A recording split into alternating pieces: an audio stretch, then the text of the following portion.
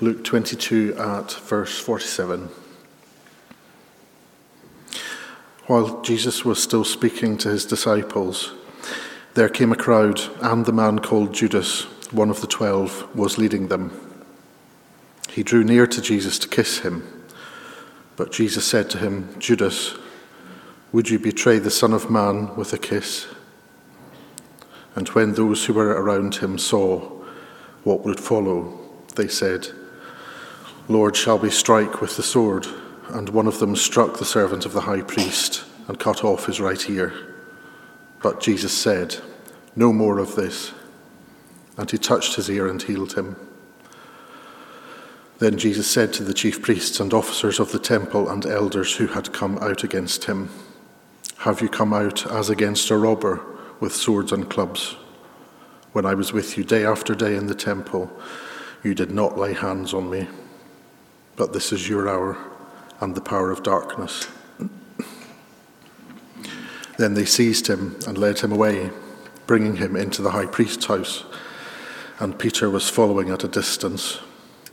And when they had kindled a fire in the middle of the courtyard and sat down together, Peter sat down among them. Then a servant girl, seeing him as he sat in the light and looking closely at him, said, "This man also was with him." But he denied it, saying, "Woman, I do not know him." And a little later, someone else saw him and said, "You also are one of them." But Peter said, "Man, I am not."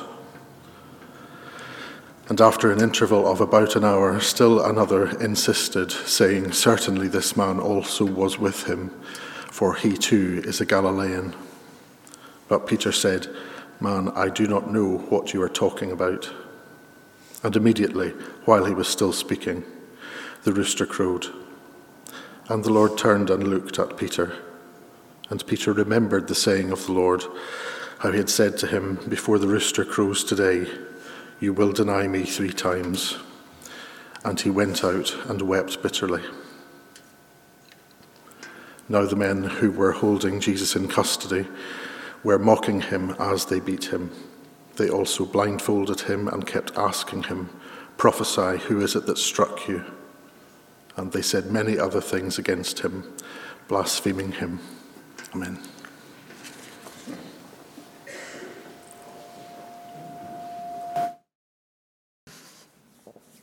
If you like a fine tale of love and betrayal, then John le Carré's The Spy Who Came In From the Cold ticks boxes.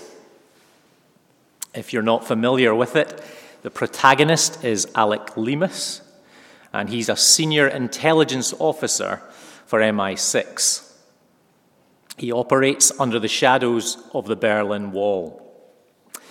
But he finds himself jaded and lonely and falls into the arms of a young librarian called Elizabeth. Then, as the relationship deepens, a job from HQ forces them apart, and he's sent on one last mission, deep into communist Germany, to deep con the Stasi. One final act, so he's told, before he can be brought in from the cold. And all the while, 2 of the story's most sympathetic characters are victims of epic betrayal. Both happen to be Jewish, and if I'm not giving too much away, their lives are sacrificed to a cold war between East and West. So there is a bit of gut punch to the tale, alongside a brilliant conclusion. Have you ever been betrayed by a close personal friend or family member? One who made a great pretense of kindness, but then stabbed you in the back, as it were? Ever betrayed anyone yourself? Perhaps all of us have true tales of betrayal to tell. though mostly we've buried them deep down in our hearts. Perhaps we've managed to forgive and at least partially forget. And not all of us necessarily want to dredge up the past. Well, here is a true tale of two betrayals that the Bible won't allow us to forget, and yet has something in them to bless us and heal us here today. Verse 47, while Jesus was still speaking, there came a crowd, and the man called Judas, one of the 12, was leading them. He drew near to Jesus to kiss him, but Jesus said to him, Judas, would you betray the Son of Man with a kiss? And when those who were around him saw what would follow, they said, Lord, shall we strike with the sword? And one of them struck the servant of the high priest, cut off his right ear. But Jesus said, no more of this. He touched his ear and healed him. Then Jesus said to the chief priests and officers of the temple and elders who had come out against him, have you come out as against a robber with swords and clubs? When I was with you day after day in the temple, you did not lay hands on me. But this is your hour and the power of darkness.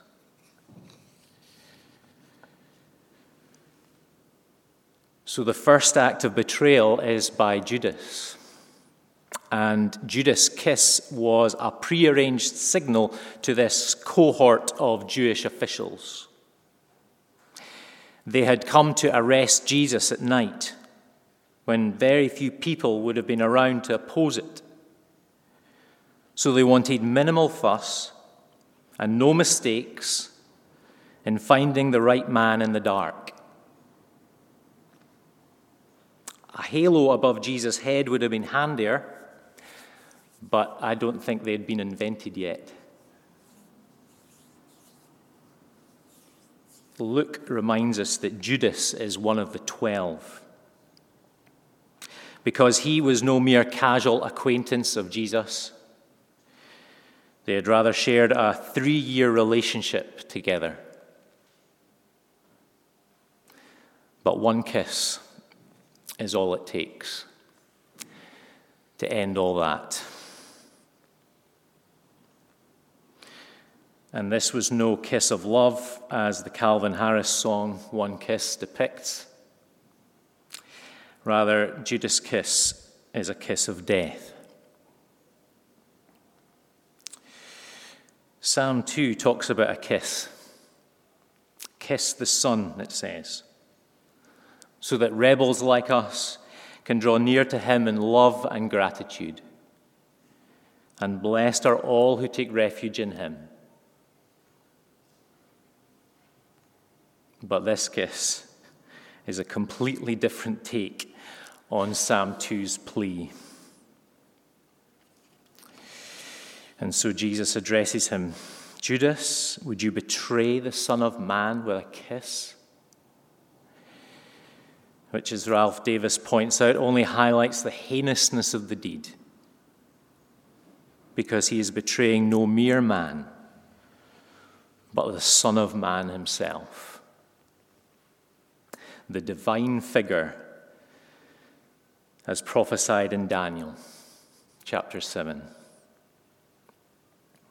And then it also highlights the hypocrisy of the deed, that he is being betrayed by a phony act of affection.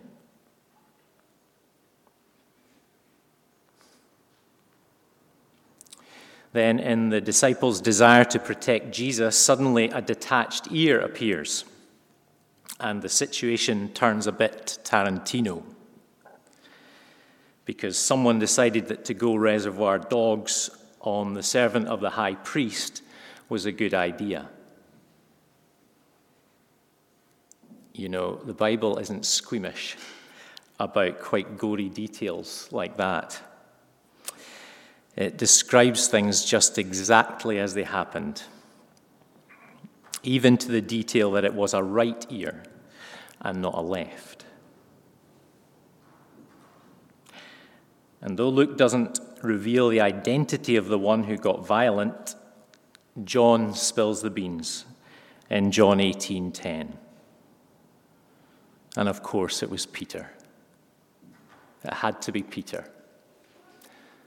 Mr. Impetuous, passionate to a fault. And John also reveals the name of the man who lost his ear, Malchus.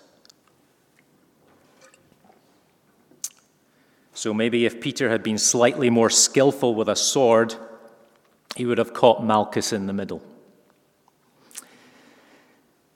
Or maybe Malchus nearly dodged it altogether, but the sword just caught him on the side. But Jesus never commissioned the church to wield the sword. And so he said, "No more of this," and touched the servant's ear and healed him. Which was a real touch of class from Jesus. Not to mention his final miracle before the cross. Even at this late stage, he showed compassion toward his enemies. He showed love to his enemies and showed us the way to act towards ours. To be involved in the business of healing bodies, souls, and minds, not breaking them, but touching lives with the love of Christ.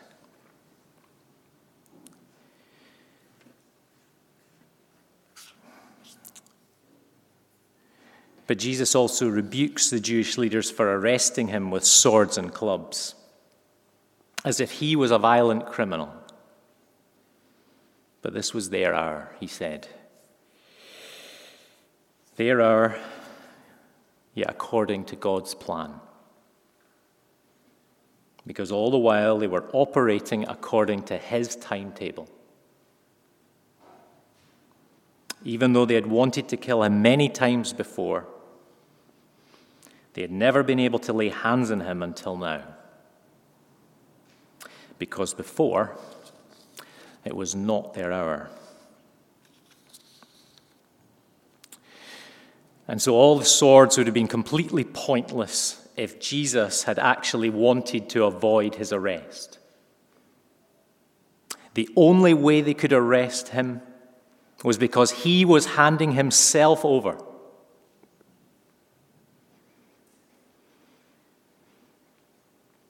To his own trial, his own scourging, his own crucifixion. Because this was always the main objective of his incarnation.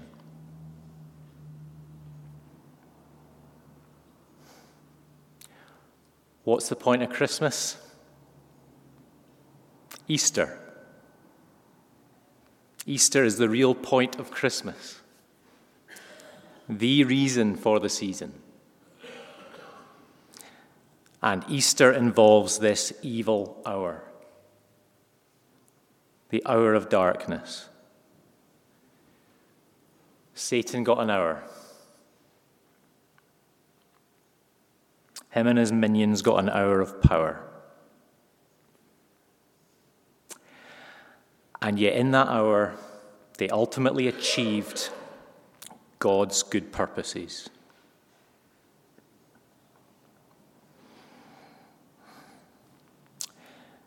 Ever wonder what made Judas want to follow Jesus for so long before finally betraying him? Maybe the itinerant lifestyle suited him.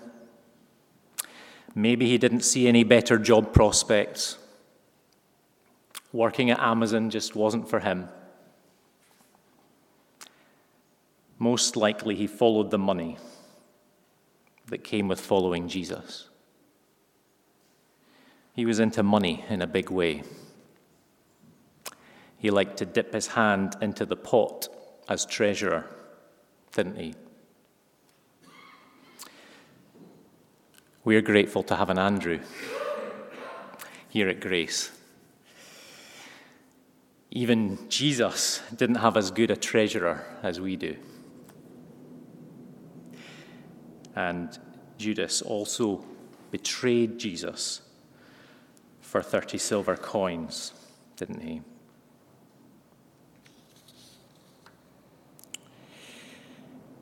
Now, Judas didn't just mess up. He was only ever a superficial apostle, only ever an outward adherent.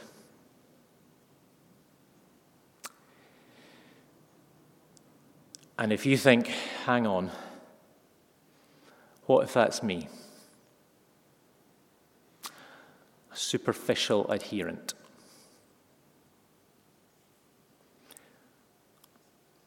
Well, hold on.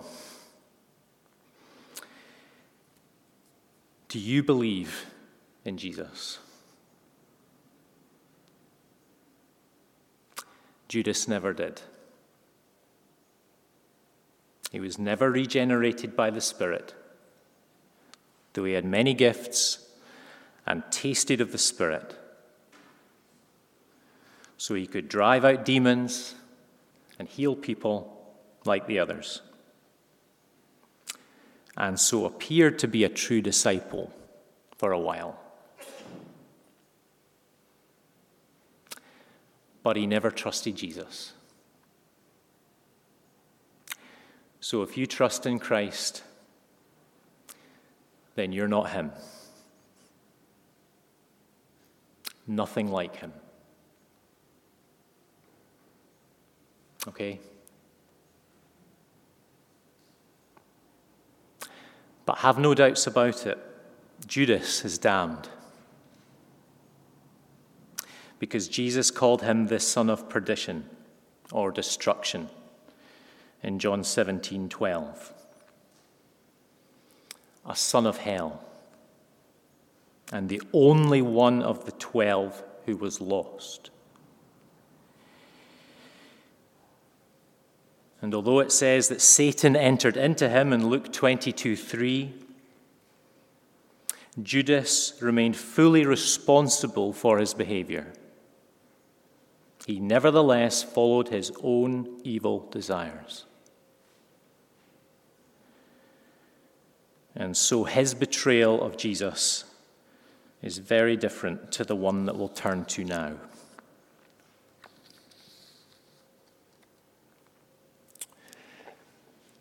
Now, Peter cuts a lonely figure, doesn't he? As he follows Jesus at a distance to the high priest's house. There is a certain doggedness to his loyalty to Jesus here when all the rest have scattered. His heart is sincere in his love for Jesus.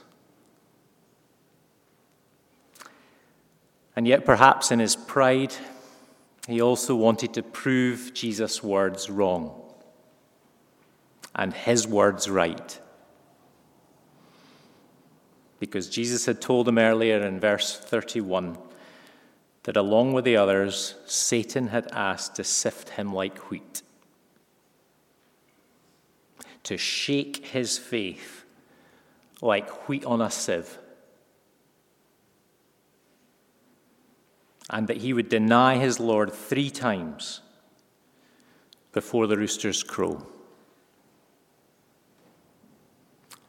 But when he turned back and repented, to strengthen his brothers. But Peter had thought he was far braver and tougher than that. And so he responded in verse 33 that he was ready to go to prison and to death for his Lord. So I think Peter was determined to be the one loyal disciple here, so that afterward he could say to Jesus, "See, I followed you when you said I'd follow away. I love you more than you know."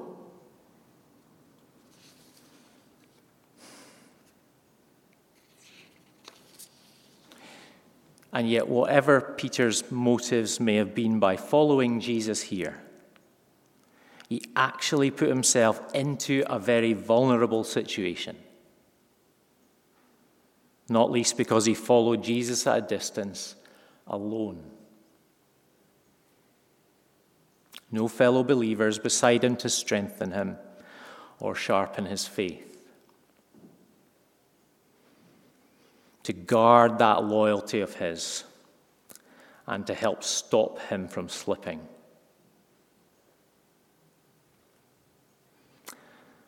We need each other, Grace Church. We look out for each other. We don't do the Christian life alone. We don't follow Jesus like we've got all the answers. We are made to be a part of a flock. A local flock and a larger one. Not as isolated loner sheep following the shepherd.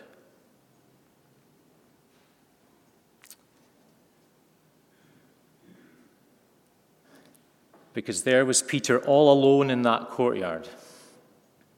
Plenty of people around him, but all alone.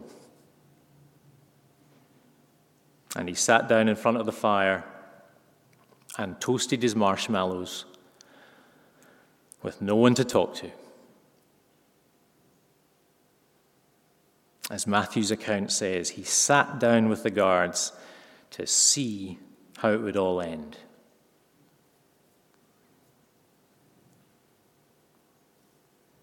And for all Peter's bravado about going to prison and death out of loyalty to Jesus, all it took was a servant girl to stare at him for it to all go wrong. To have his William Wallace-esque brave heart turn, as it were, to Hartley's jelly. Or to quote from the film itself, his heart went from, I'm going to pick a fight, to home, the English are too many. Too many good quotes in that movie, even if it is historically dubious most of the time. Verse 57. Then a servant girl, seeing him as he sat in the light and looking closely at him, said, "This man was also with him." But he denied it, saying, "Woman, I do not know him." And a little later, someone else saw him and said, "You also are one of them." But Peter said, "Man, I am not." And after an interval of about an hour, still another insisted, saying, "Certainly this man was with him, for he too is a Galilean." But Peter said, "Man, I do not know what you are talking about." And immediately, while he was still speaking, the rooster crowed.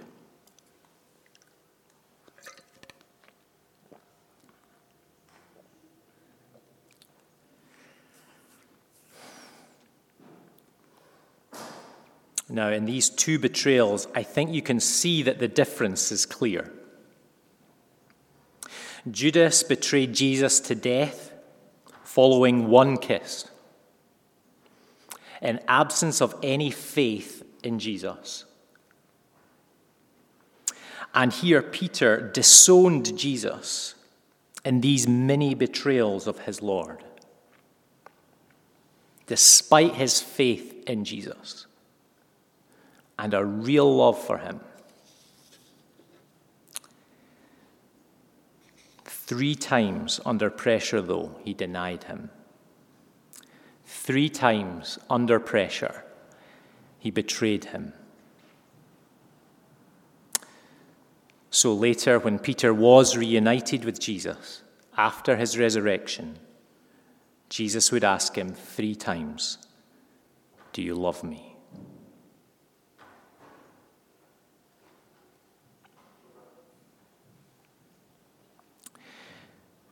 Peter had put himself in an environment where the weakness of his flesh could be more easily exposed, especially under peer pressure, under satanic pressure. And under pressure, Peter's fear of man and fear of personal suffering took over his love for Jesus.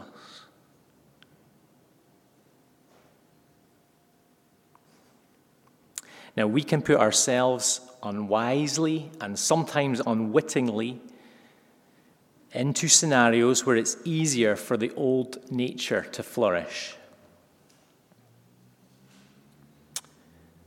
And then when it does, we think, come on, what was I thinking? What was I doing? What was I saying? That was insane, what I did just there. That does not reflect my faith in Jesus, my love for Jesus.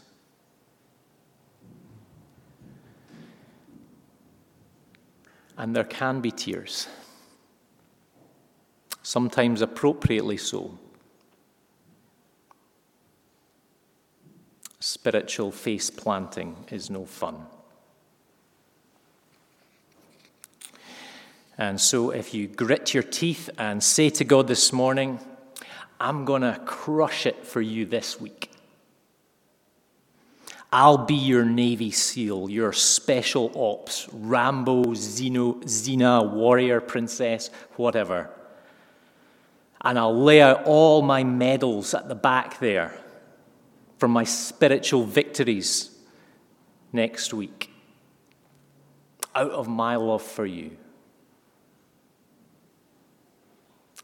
Well, after you've fallen, turn again to Jesus and strengthen your brothers and sisters.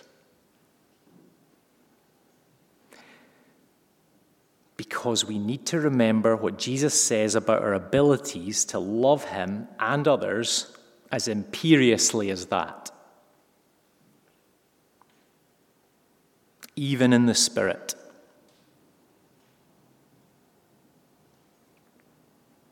The Spirit is indeed willing, he said, but the flesh is weak. And be careful if you think you are standing strong, lest you fall.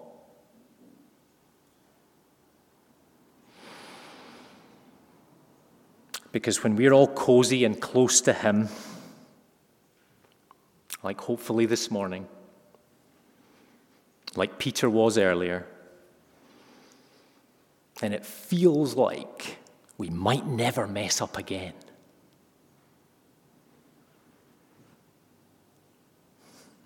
But how quickly things can go belly up. And not without warning either. And then that Romans 7 kind of temporary insanity takes over again. And the good we want to do, we do not do. And in a sense, many betray Jesus once again.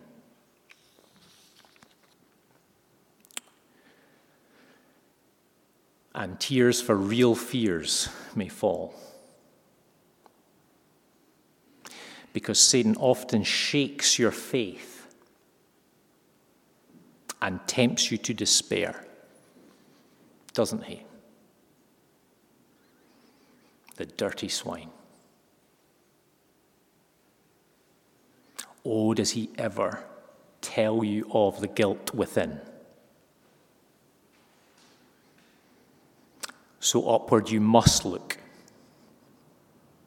and see him there who made an end of all your sin.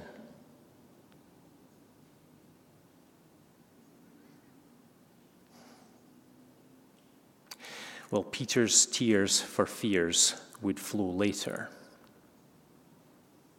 Just after Jesus turned and looked at Peter.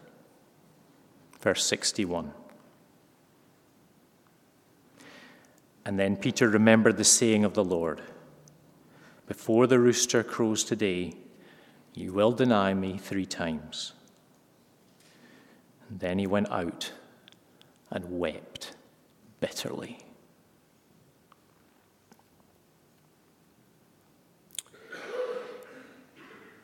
Now, unless your name is Avon, you can probably find an emoji on your phone that represents well enough Peter's teary-eyed face in verse 62. I checked earlier if she hadn't updated her phone. But which emoji would you choose to best represent Jesus' look at Peter? That raised eyebrow one? Or with the one with the eyebrows all drooped down? Such a look of disappointment.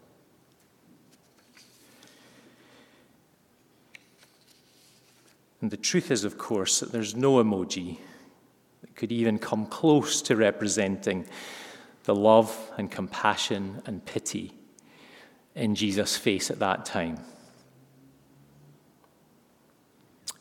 And that's probably what broke Peter's heart all the more. Because he's just denied the gracious Lord that he adores. In Matthew 9:36, it says that when Jesus saw the crowds, he had compassion for them because they were harassed and helpless. And I think Jesus saw Peter like those crowds, harassed, helpless, and racked with guilt. And so there was an overflowing compassion for him in that look.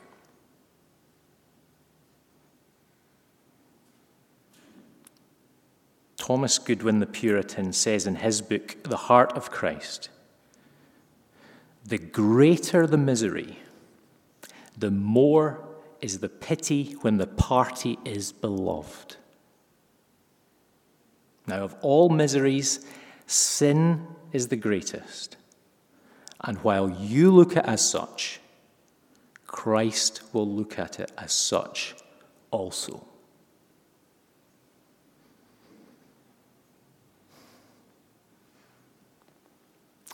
He's the only one who ever loves you so perfectly that he neither overindulges you or is harsh with you.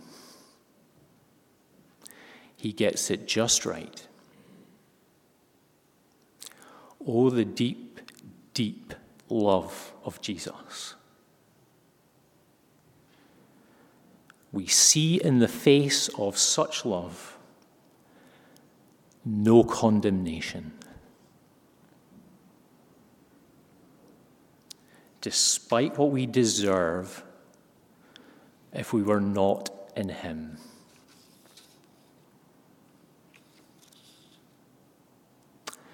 The Lord is not soft on sin. And so all sin must be paid for, either by Jesus or in hell.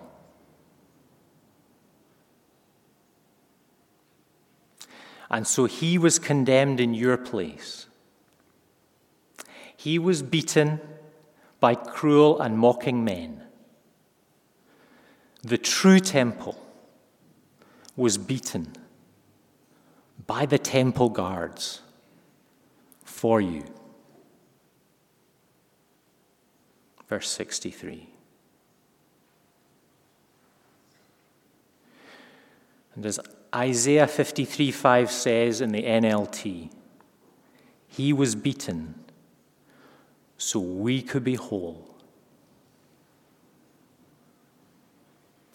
So that the Lord could forgive all the betrayals we've ever committed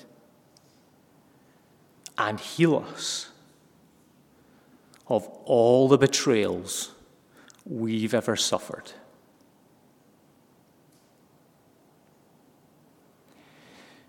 Because for all who trust in Jesus, he was pierced for our rebellion.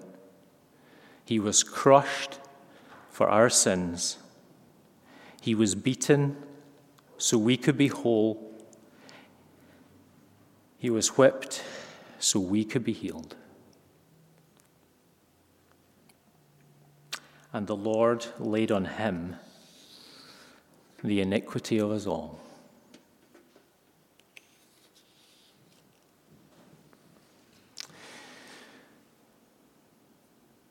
And as all that Isaiah prophesied about Christ came to pass, so what Jesus prophesied about himself before his punishment came true as well. He prophesied in Luke 18:32 that he would be delivered over to be shamefully treated and mocked. And so this was beginning to be fulfilled, even as those men mocked him as a prophet. It was beginning to be fulfilled, even as they were blindfolding him and hitting him in their sick little game of who hit you.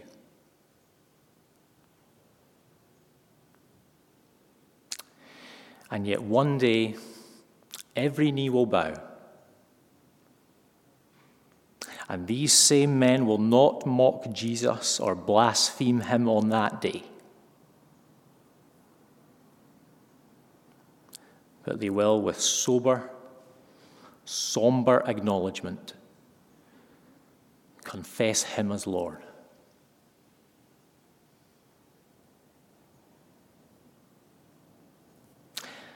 And we know that just as Jesus prophesied that Peter would deny him 3 times, he also prophesied his happy return, and which happily came to pass. So in the end, while Judas the betrayer went to a very hot place, Peter was the disciple who came in from the cold.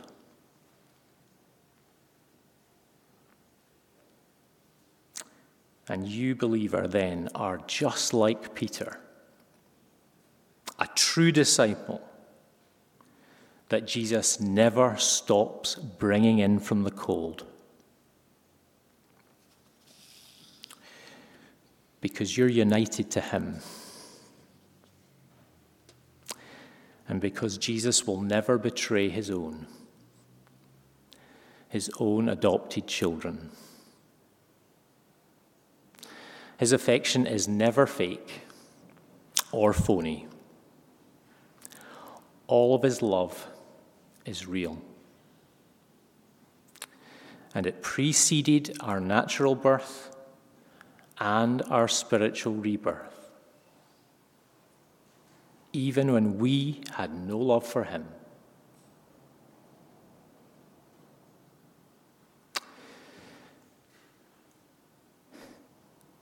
You want to fight the good fight of faith this week? Without trying to be the hero? Then humbly clothe yourself in Christ. The battle's always more fierce than you think. That's why Jesus said to watch and pray. So watch and pray that you keep looking to him, his righteousness, his victory for you. Look to his face, full of grace, and be less introspective about how well you're performing.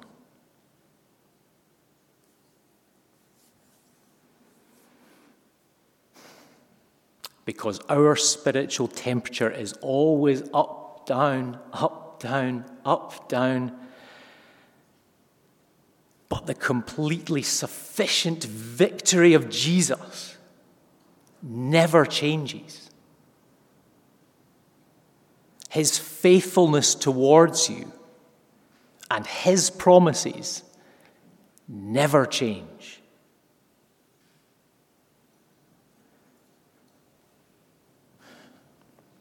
Though the problems may be vast, the solution is always more of Jesus.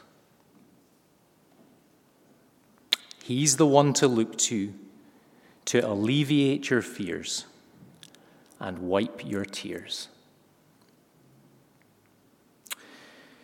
Until the day when there will be no more cause to fear, an eternity of no more tears, because those former things will have been wiped for good.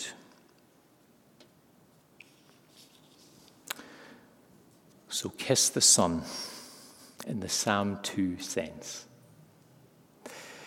Sink yourself ever deeper into your strong Saviour, the faithful friend who gently guides you in paths of righteousness for his name's sake.